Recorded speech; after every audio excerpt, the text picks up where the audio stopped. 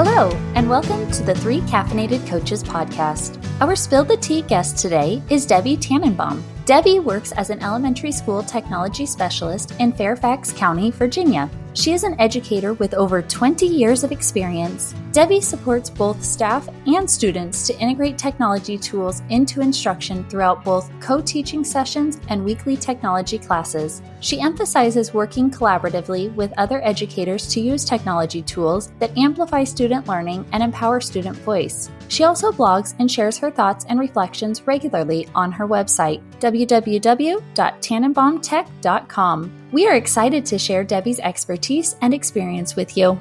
So grab some caffeine, take that first sip, and join us as we discuss all things mentoring, coaching, and leading across education. Good morning. Welcome to the Three Caffeinated Coaches podcast. I'm Shannon Moore here with Becky, joining you this morning for what will prove to be a fun and, I believe, enriching experience. I want to introduce our guest today, a special guest, Debbie Tannenbaum. Debbie, we are so glad you can join us this morning. I'm so glad to be here. Thank you so much for having me. Thank you so much. And just to give everyone a heads up, our Spill the Tea summer series is meant to be a platform to give educators, leaders, mentors, and coaches the opportunity to join us and share out big announcements, new updates, or just give the scoop on something happening in education. We're excited today to be talking about making learning sticky with Debbie. But before we get started, Debbie, we have to know, what is your favorite caffeinated beverage? You're going to think this is silly, but my favorite caffeinated beverage is caffeinated water. Wait.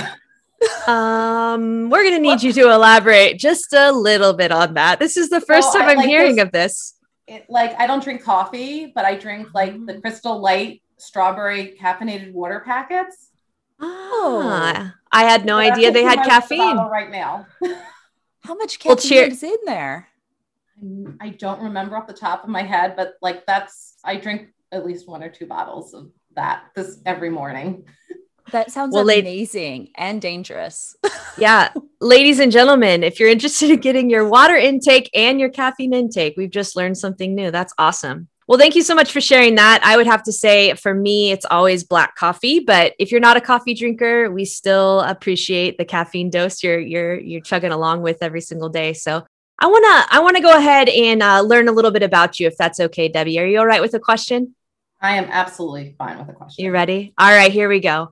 So as an educator, someone that's been in the educational field for a lot of years, right? There's always a topic or a focus or an issue in education that keeps us up at night.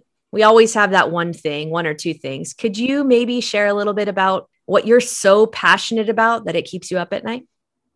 I'm really, really passionate about student creation and making sure that there's voice and choice in that. I believe that we spend way too much time with consumption in schools. And I really think that if I've learned one lesson over the last couple of years, it's that reflection piece is so key. And that reflection piece really comes when you take what you've learned and you synthesize and reflect over it and create something new. So it is something I feel super passionate about in almost everything I do with students and with teachers. I talk about how we can create with students. And that's one of the reasons I love technology, is it gives all of us an opportunity to create things we couldn't create without the technology. Oh, I love that so much. And so Shannon and I recently did an episode on reflection, and I have to know, how are you encouraging students and teachers to reflect in the classroom? Let's focus on students first, though, because I know that's challenging. And that was one of the things we talked about. We want to build those opportunities for reflection, but sometimes it tends to be like the last thing we get to. So how do you encourage reflection? Well, like I said, I believe that creation process in and of itself requires a lot of reflection, because if you're learning about something, you have to do that synthesis piece and figure out what it means to you. But we do a lot with what we call portrait of a graduate skills in my district, which is essentially that future ready skill. And so one of the things that we do as part of that is that whole critical thinking piece, and really making sure that kids really understand why they're thinking what they're thinking, how I know that their ideas are good, how can they, really take that next piece and really share their thinking with that. And we have students do a pretty good amount of reflection when it comes to how they use those 21st century or portrait of a graduate skills. So I feel like it's kind of become part of our culture. I would like it to be even more part of our culture, but I understand that we have time constraints, but I feel like the more we work on doing authentic products, the more reflection that happens as part of that. Absolutely. In fact, I think you hit the nail on the head, right? It's not about just that one point of creation. It's about stopping and reflecting on that process of creation. In my classroom, we always talk about creation, and I find, I'm at the secondary level, and I find that students struggle with that, right? Like they struggle to get, kind of started when it comes to, working without limitations or boundaries. And I'm finding over the course of this year, as that's become kind of a journey for me as well, right? Integrating creation more over that consumption piece. I'm finding that metacognitive approach is really not only supporting their learning, but it's also giving them a little bit of confidence, right, as they move forward. I also want to touch and kind of do a follow-up question on something that you said. You mentioned this idea of you're kind of creating this culture, right? That is really embracing everything that you mentioned. How was that starting off for you? You're a school-based technology specialist, and so I know you're probably coming in and supporting with resources and such, but culture doesn't just happen, right? It takes some time and some investment. You want to talk about that a little bit? Yeah, and this is my second year at the building I'm at. And so I don't necessarily think it's something that I inherently did. I do believe that I've promoted the use of a lot of technology tools to do things in different ways. But a lot of that was due to necessity with COVID. We were remote up until 2 weeks ago for the most part. And so I think a lot of it is, you have to meet challenges by trying new things. And the teachers in my building have tried amazing new things. I can't get over all the new skills they've learned. And I'm lucky that this past summer, my administration asked me to do 2 weeks of professional learning opportunities, where I was able to then create some customized experiences.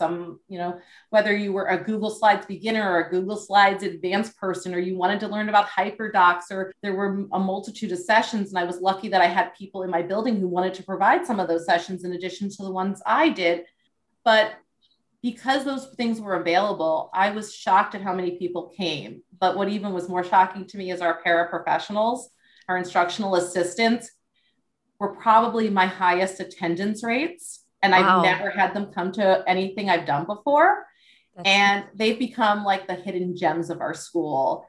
And I feel like since they have confidence in using these tools, it makes it easier for the teachers to take new risks because they know that the people who are helping them out have a background versus before that group of people did not have a real great background when it came to tech. But now they're really advocating for themselves and doing more things. And it's so amazing when I get one of them saying to me, well, I was on a Pear Deck as the co-teacher and I have a question. Well, that's amazing. It just shows that it's all hands on deck and that we're really all here to help our students. It's not based on our title. We all can lead. That's incredible. I love that so much because that's not a common practice, I would say, at most sites where you get your aides or paraprofessionals or supports to join in and truly engage in supporting that learning, which comes down to risk taking.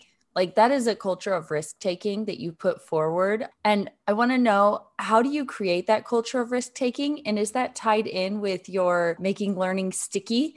So can you share a little bit about that? Are they two completely different components? They're a little different, but I've really, especially in the last 2 years, really tried to embrace taking a lot of risks and modeling a lot of risks. The teachers in my school, although not as engaged in Twitter, are more engaged in Facebook and other things. And so it used to be I would just post my blog on Twitter. Now I post it on Facebook as well, because I also want to make, even if I don't necessarily get to share everything with the teachers I work with in the building, I'm friends with a good chunk of them on Facebook. And so I'm able to share things then. And I really feel like the risk taking at my school was caused by the necessity of people needed tools And during the summer, they felt like they had the time. And I think that's really key. Some of us want to train teachers all the time. And I am definitely one of those people, but we had these 2 weeks where we were really able to get teachers when they had the time and bandwidth to learn and then do something with it. And I think, and one of the things that we did, and I'm really grateful to my administration, is I went to them and I was like, well, some people still want to learn. Do you mind if I put these in Edpuzzle so they can get asynchronous credit for participation? And I was a little nervous that she wasn't going to let me do it, but she did. And I can't tell you how many people did those trainings asynchronously in addition to the people who did them live. And I think that that's just really key, that whole idea of being able to learn. And sometimes our brains are so full, especially right now, that we don't have that bandwidth. But a lot of times it's also that we don't know opportunities exist. And, people like the three of us, we know about things that are going on, but not everybody does. And so sometimes just giving people those, here's something you can go to. But like I said, that summertime was really valuable. Some of my teachers went to my presentations that I did in other parts, other places as well. Now they're overwhelmed. That's too much. But that doesn't mean that next summer we can't plan something like that again to continue that. But I think that modeling is key. And also the whole idea is we do have a pretty active STEAM department in our school. And I'm teaching 2 sections of STEAM this year, but really focusing on that whole idea of design thinking. Last year I went to this great creativity workshop by Adobe. It was an Adobe Creative Day, but they talked about the fact that Rebecca O'Hare, I believe is her name, that you have to have 10 ideas before you really hit that creative idea. And so I've really, as I go into whether it's part of the special schedule or whether it's part of my co-teaching with teachers, really tried to embrace that idea that it isn't always your first idea. Sometimes we have to go through that iterative process to really reach where we need to be. And it's okay. Everybody has, and I think part of with my blog, I'm vulnerable. And I share the fact that there's times where I've flat out failed. And I've learned from them. And I think that's just really important for kids to see. And I think that because there was less worry about accountability in the last 2 years, teachers felt like they were more free to do those things. Yeah. Wow. That is crazy and awesome. And I think that you said a couple really great things, but one thing I want to touch on, and I see Becky is chomping at the bit, excited to, add, but one thing I did want to kind of touch on was you mentioned this idea of taking the opportunity, right? Because you have access, you figured out, the power of either social media or how to search for, the different conferences or resources. And you've provided a space to your, colleagues, the educators you work with. And I think that's key. I think a lot of the time educators feel like they're doing this alone, right? That they're going at it alone. And, if you're on Twitter, EduTwitter at all, you've seen the hashtag better together. And I think it's really wonderful, Debbie, that you touched on that idea of, you have made something accessible, and I hope that others, listening to that will hear that and say, because I think there's a lot of people that think I don't have anything to offer, right? I'm on EduTwitter. It's crazy. I'm on Facebook education platforms. It's crazy. Everybody's doing all these awesome things. But sometimes it's just providing that access. And so I think that that's really encouraging. And I'm really, really, really, really kind of inspired by that, because I think even just the simplest, outreach can really make a difference. And it's really amazing, and it doesn't have to be anything fancy. I mean, I've only been on Twitter since 2017. And last spring I got hacked. And I had to start all over. So I was originally Mrs. Tannen B. I got hacked at exactly 1,600 followers because I had a picture of it because I thought it was a cool number. And I had to rebuild completely over the last year. Wow. Now I've rebuilt plus, but I've actually made connections in a totally different way, because the second time around, now I'm no longer just connecting with people in the ed tech space, but I'm connecting with leaders in education because I've been exposed to things that I wasn't exposed to then. And I understand that not every teacher in my building is going to necessarily have the time nor the bandwidth to do that right now. But I mean, that's definitely one of the things that I touch on in my book is the whole idea that you don't need to teach behind closed doors. I did that for a very long time. And I'll be honest, before I became a connected educator, I was an okay teacher.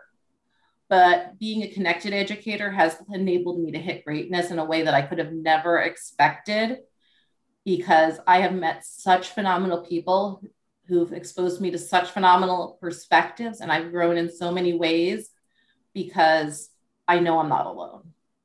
I completely agree with you. Being a connected educator makes a world of difference. And I guess for me, I just want to know if you could give advice to any teacher out there who is feeling like they're in that silo or they are at this alone. What would that be? Because you've talked about, meeting teachers where they are. You've talked about giving a platform that's accessible, but what would that advice be for that teacher who's just feeling like they're on their own right now? Well, I think it depends on what you're most comfortable with. When I first started really engaging with this, I joined Twitter, obviously. And when I first started, a lot of it was just, there were certain tech tools I was using, and even just looking at a hashtag was an easy way to start. Sometimes I would follow a company or follow somebody that was in my district, or even a colleague. One of the things that my administrator did in the school where I joined Twitter is that she had this wonderful bulletin board up at the front of the school. And she encouraged all of us to join Twitter. And she had a hashtag for our school. And she put each of our Twitter handles in this bulletin board. And by doing that, we all followed each other. And something as simple as that changed the culture of the school, because now the fourth grade teacher or the first grade teacher who I never had any interactions with, their stuff showed up on my feed, and I might go out of my way to say, wow, that was really cool what you did. And so that was definitely a transformational thing, because even something as simple as that, I mean, some of us work in small buildings. Building I work at right now, we have close to 900 kids. Last year we had 1,000. That's a lot of teachers. We have like 40 teachers. Well, we have 4 different parts of our building, making sure that people know what's going on in other parts of the building. Something even within your building can be really effective. Mm-hmm. But other things can be really great. Like in Facebook, there's so many amazing Facebook groups that have popped up. I had to recommend one. I'm a Teach Better ambassador. Teach Better has been phenomenal. It's changed my life. And Teach Better, one of the things I love about it is it takes you where you're at. And if you just want to lurk on their Facebook page, you can. If you just want to look at their stuff on social media, on Twitter or Instagram, you can. But then they provide all these amazing opportunities. They do their 12-hour lives. Both of those have changed my life. And they provide all these free courses, plus some courses that you have to pay for. But there's so many ways to connect with people. And if I had to pick one thing that changed things for me completely, it's the connections I made through that particular group. And that's not the only group, but if I had to pick one, the Teach Better team has been phenomenal for me. I'm an ambassador. I do their Teach Better admin mastermind every week, even if I have to do it at night because I can't fit it in during the day. But I've just met so many amazing people. And, sometimes when we're really passionate, we feel like we're the only one who thinks a certain way, but I'm not. And I found this group of it was funny when I applied at one point to be a Google Innovator. I didn't get in, and that's okay. But they said they were a group of like-minded wackos. Yeah.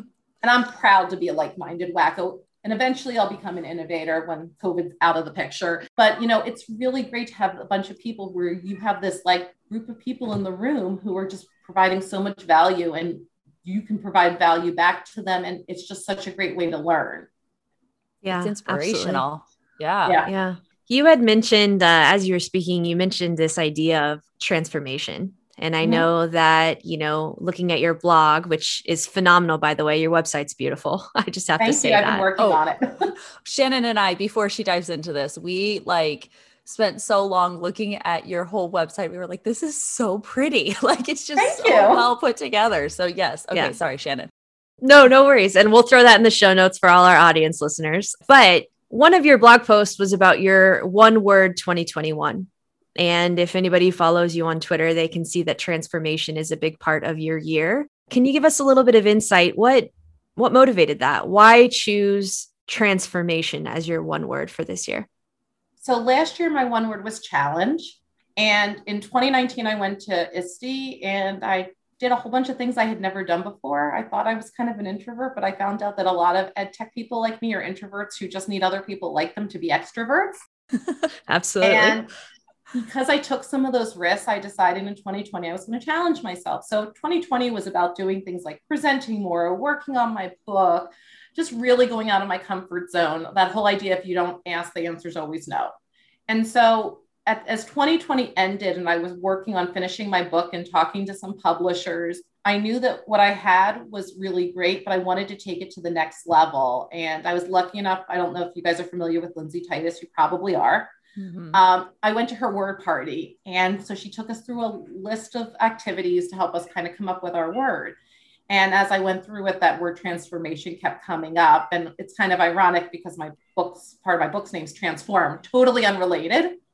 But I just really wanted to take the gains that I had made in 2020 and take them to the next level. And I looked at words like metamorphosis and things like that. And I was like, no, let's just keep it simple. And I really have been focusing this year on taking the things that happened last year and taking them to the next part, to the next level, to really make them even more dynamic and transform them. And it's really been an amazing year. I can't believe that we're a couple months through and everything that's happened in this past year. It's amazing. Yeah, I think that's incredible. And, for those of you guys that are listening and you're like, one word, what? One word is all about choosing a word that kind of guides your path and your journey for the year. And it's a focus word that keeps, you aligned with kind of your goals and your purpose for the year. And so I think transformation's a wonderful one. And I can't wait, like just watching like on Twitter. I mean, obviously we just became connected on Twitter recently and I've enjoyed everything, that you've put out. And I can't wait for your book because I think that, it's going to be an important kind of addition to the educational world. So. And you made a comment earlier about how some people don't think they have anything to say. And when I first started blogging, I felt the same way. And I was participating in a Twitter book club. And Sam Fessich, who does Edge of Magic, I sent her a copy of what I was planning because I felt like I was reading her book and I was like, I'm just going to get advice. And she wrote back to me saying that my story was a story that hadn't been told and that it had twists and turns. It wasn't one straight path where everything was perfect. But it was a story that people needed to hear because I'm not the only one who's had a story like that. And she really encouraged me to press that publish button. And my website's had many different iterations since then. At that point, I was just a Google site. I didn't have a domain name or anything like that. But I look at the earlier blog posts and then I look here and I can see the growth. And it's really helped me to grow. And also I love reading what other people have to say, but it also helps me. I read a lot. I'm constantly learning. This helps me process everything. And I just get so excited when something I write resonates with somebody else, because that's just like a bonus. Like I write for me, but if it resonates with somebody else and it inspires them, well, that's like, even more, it's just, like gravy on the top or whipped cream on the top. Oh yeah. And real quick before we transition out of that, I love that.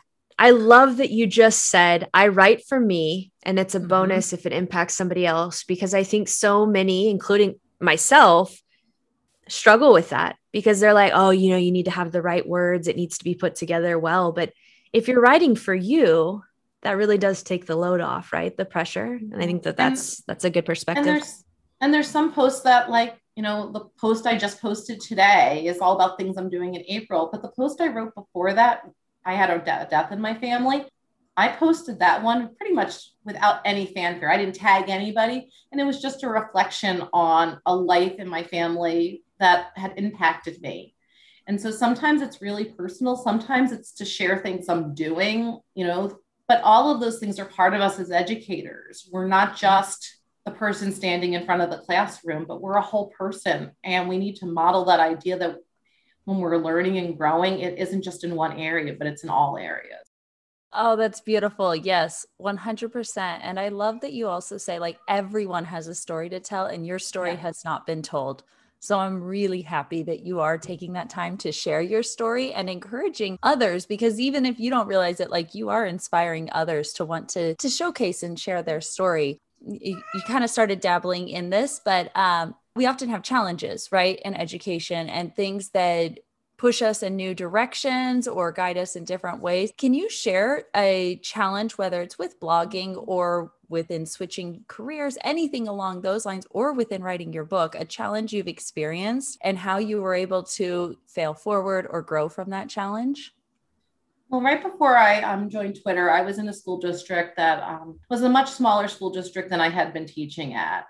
And while I was there, you get used to working in a big school district and things are different. And it turned out just not to be the right fit for me. Sometimes you know it's a good fit and sometimes you know it's not. And it was a really tough year for me. The way I did things was not the way my administrators did things.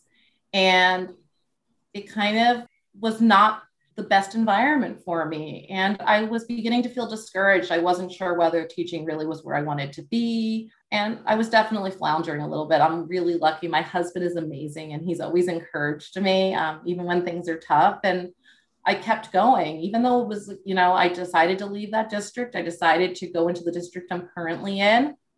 When you're someone who's been teaching a long time and you're trying to go into a new district, sometimes it can be a little tricky. Sometimes people are like, well, why are you switching now? And I knew that the small district wasn't what I needed. I needed a big district, but I also wanted to be closer to home. I had taught 17 years in a district where once I married my husband, I was traveling 45 minutes a day. It wasn't sustainable. Mm-hmm. And I got really lucky when I met my principal at my district I'm at now, that she saw something in me that I didn't see. She was, like I said, the one who introduced me to Twitter. And she really encouraged that growth mindset. I remember thinking on Saturdays, I would look on Twitter and she was doing all these Twitter chats. And I'm like, how does she have time to do all this? But she was really modeling something for me that I had never seen before. I've worked for a lot of great administrators, but she had just a different way of looking at things that really kind of inspired me. And, when I told her I wanted to become a tech coach, she could have said, no, I don't think that's a great idea. She was like, I see you're passionate about this. I'm going to do what I can to help you. She even met with me and helped me with cover letters and interviews. And sometimes, they talk a lot about that good leaders, they don't always just tell you what to do, but they also help you grow so you can lead. And she really did that for me.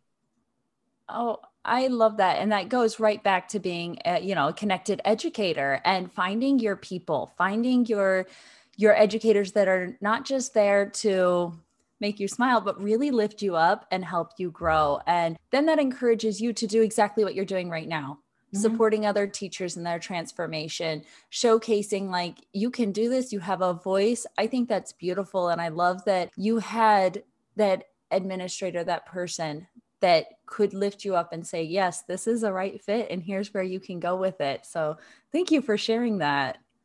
Yeah, that's really special. And I think it's important that, all of us kind of take a lesson from that. We talk about it all the time, right? How you should surround yourself with like-minded wackos, I guess. And individuals that go ahead. And it's just funny because the tech coach who was at my school that year came up to me and said something to me before I even told my administrator. And she's like, I think you should do this. And I was like, well, it's only my first year in the county. She goes, it doesn't matter. If you have the skills and you have the mindset, they'll take care of the rest.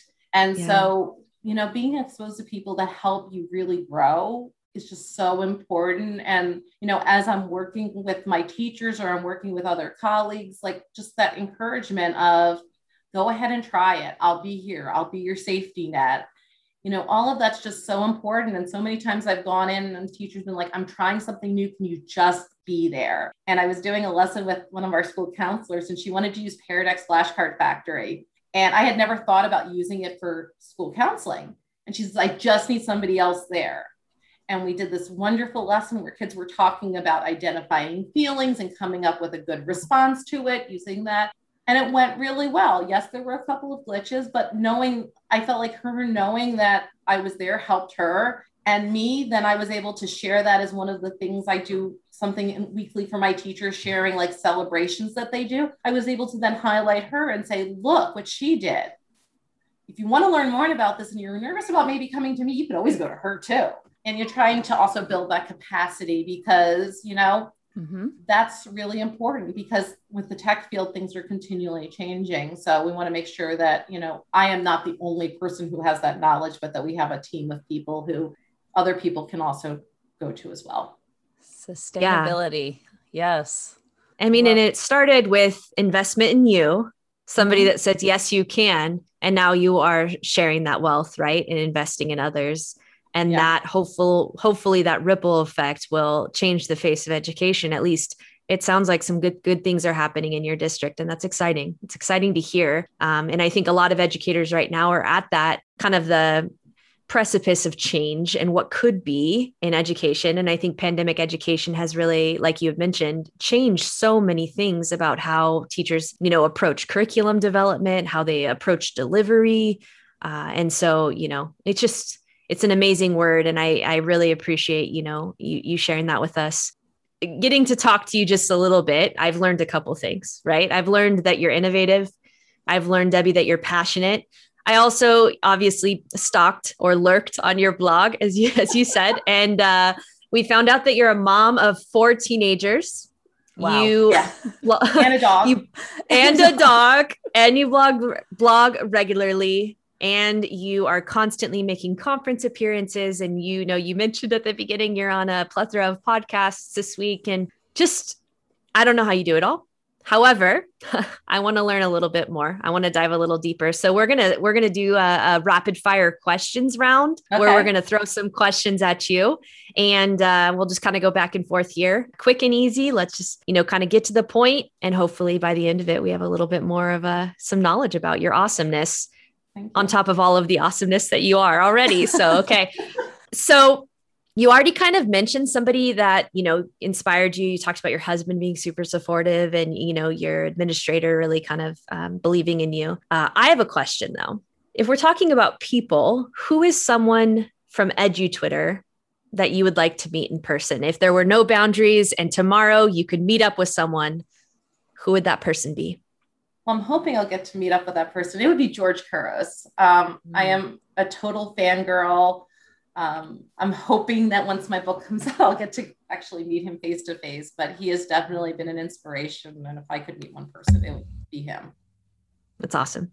Mm-hmm. Oh yeah, for sure. He's amazing. So if you get to meet him, send him our way. I like that. What drives you as an educator, a leader, a coach? What drives you as that tech support and connector in education?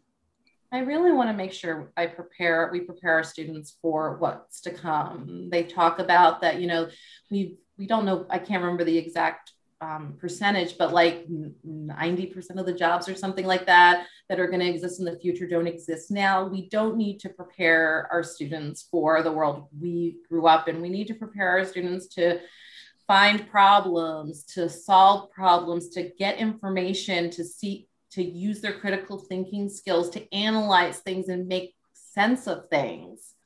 Our goal is not to teach kids things that they can Google. That's not a good use of our time, but I really want our students to learn how to take what they've learned and really create something from it, really learn that whole design thinking process is just so essential.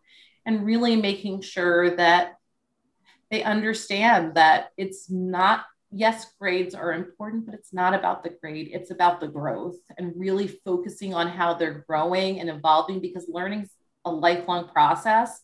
It's not just something you do to get a letter on a piece of paper or on a computer screen. Oh, I 100% agree. And you are speaking to my heart with that ISTE article and then talking about the design thinking and where we want students to go. Okay, that could be a whole episode in itself. Sorry, rapid fire.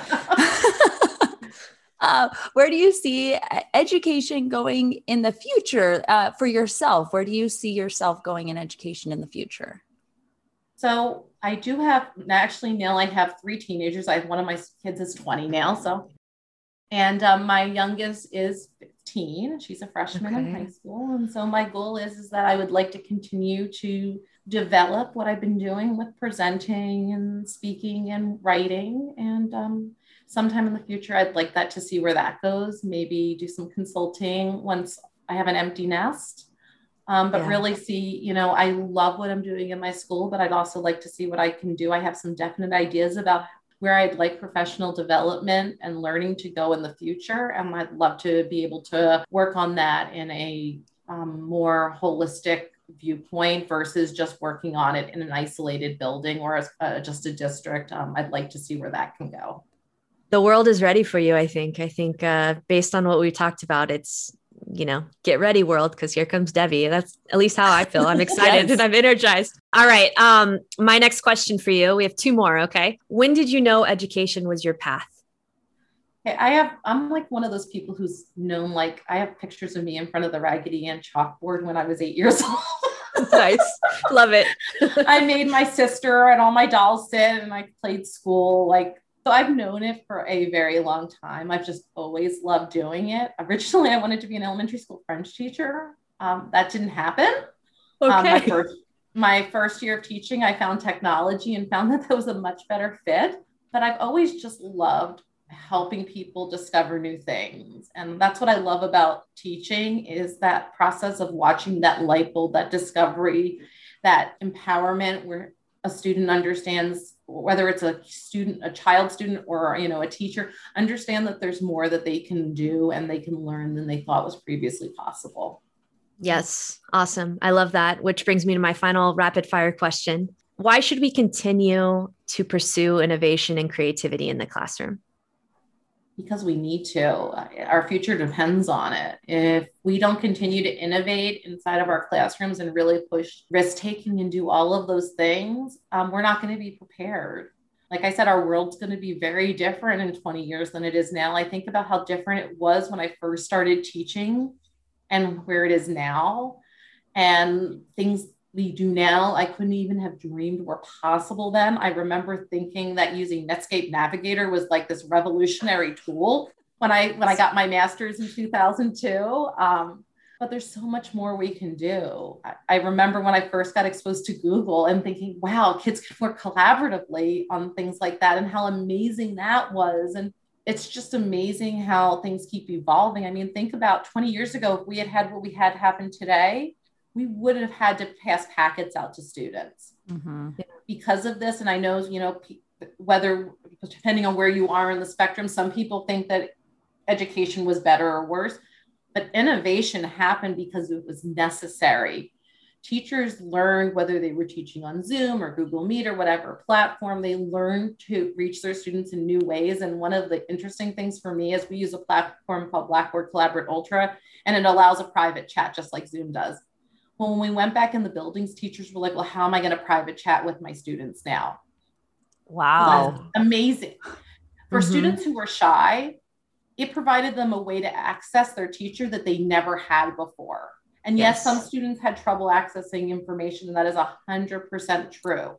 But all of us value connection in our SEL, in our social emotional learning, more than we ever have, because we've seen the impact of it. And yes, we are here to teach student standards, but we are also here to help grow humans who are going to be caring individuals who will, you know, lead us in the future in a way we want to be led.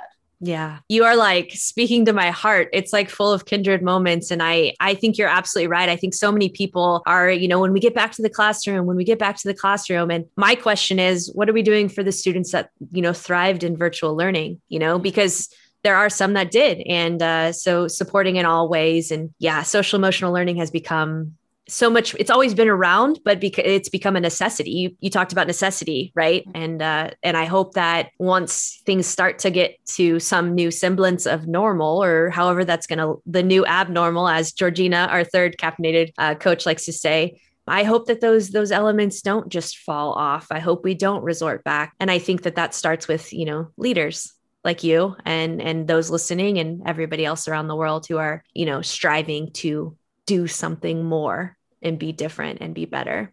Yeah, I think that's one of my biggest fears, is that we're going to try to go back to the way it was completely. And, you know, as I see the emphasis on testing this year, I worry about that because, you know, are we focusing on the growth, or are we focusing on the gap? Another Lindsay Titus pearl there. Our kids have learned resilience this year. Yeah. And resilience is going to take them a lot farther than we think. because resilience helps you survive. Memorizing facts is short term. Right. And goes back to that creation over consumption piece. Absolutely. Right. And yeah. And so, which was a good segue. 100%. Yeah, no, I love that so much. Okay. Before we close, we want to give you the spotlight to spill the tea. So we know you have some exciting news to share. We've kind of touched on it a little bit, but take the next couple minutes to spill the tea on something big happening in your life very soon. So I am in the next couple of weeks going to have my book, Transform Techie Notes to Make Learning Sticky, published. I am so excited about this. Yes. This is like my journey. Transform is actually an acronym, and it talks about, basically it takes you through the process that I kind of went through. It talks about my first early years of teaching when I was teaching behind closed doors and how I turned away from them, how I discovered technology and found transformative tech tools or transform tech tools that really gave my students opportunities, that were really versatile, that promoted that creation. It talks about how I use thinking routines to really build on that reflection, Project Zero's thinking routines. It also touches on the idea of agency. I work with K-6 students, and we do a lot with our students, or I've done a lot with my students to promote their agency. When I first started teaching my little ones, I was playing whack-a-mole. I was helping one, another one would pop up. It was exhausting. And I was listening to a podcast, in fact, and learned about the idea of teaching students icons. And that changed my life in a lot of ways. I use a lot of icons as I teach. It's a visual reminder of what we're doing. Last year, I actually then added a little bit of whole brain teaching, and my students now have signs for a lot of the things. They know that this is username, this is password. We go download and upload and all that kind of stuff. We do a lot that involves our whole body in it, and ways that we empower our student voices. And then the book really digs into that teacher empowerment that we've talked a lot about, seeking connections outside of your school, building your PLN, offering your voice. And then it kind of ends talking about some of those lessons we just talked about, how we've learned that there's ways we can maximize learning using technology that we might not have previously thought of. And, with 4 kids, traveling to conferences is a little cost prohibitive, especially with one in college right now. Right. But I've been able to present at 19, 20 conferences in the last 2 years. And that wouldn't have happened without the technology. And I've met so many amazing people through that I would have never met without these opportunities. And so really getting educators to understand, yes, you can teach behind a closed door, but you don't have to. And if you don't want to, like we talked about with the Teach Better team and other things, there are easy things you can do to kind of dip your toe in the water. And it can be lurking to start, and then you can kind of dabble further. But I have not met anybody who's an educator who hasn't benefited from it, because honestly, connected educators are the nicest people I've ever met. Yeah. Agreed. So Debbie, I am super excited about this book. I know Shannon is too. I know all of our listeners are. When can we pre-order? Where do we get it? Or where should we be following you so that way we can make sure we do know about the pre-order if the date's not set? So I'm pretty much Tannenbaum Tech on all social media. Boxer, I'm on Twitter the most, Instagram. I'm now a Clubhouse groupie. I've joined that cult. Another great place to learn. Debbie L. Tannenbaum on Facebook. I also have my website, Tannenbaum Tech, which has my blog, and I'm continually adding to that. I'm really trying to take it from just being a blog to becoming more of a resource. So I've definitely made some changes over the last couple of weeks as I work on that. And once the book comes out, there will actually be resources for the book on that website as well. But I would say if you have to pick one place, Twitter is probably the best place, because I've been posting, at least in 2021, every 3 days. And I definitely have been trying to put out as much content as I can, because the more content I put out, the more I grow. And I really do want to be a resource to educators. Ladies and gents, if you're listening, if you're interested in following somebody innovative, creative, passionate, resilient, and just kind of a change maker in education. We encourage you to really reach out and spend some time getting to know Debbie. She is accessible and eager and excited to connect with you. At least I know that from experience. And so, Debbie, we are so grateful for you taking the time to meet with us today. Honestly, it has been enriching and I've learned so much and I can't wait to pick your brain further. I want to give you one last opportunity. Any last words for our listeners before we sign off? Don't be afraid to try something new. The worst thing that can happen is that you're where you started. I think that's really what I've been embracing in the last 2 years. And even if the answer is no, you're going to learn something from it and you're going to grow. We have to model that for our students. If we want our students to become the type of adults that can, be productive and responsible and caring adults, we have to model that risk-taking for them. They have to see us falter and show that resilience, because it's not about being the perfect teacher. It's about being the teacher who is resilient and never gives up. Thank you so much for listening. And as always, we hope your caffeine is strong and your inspiration is high.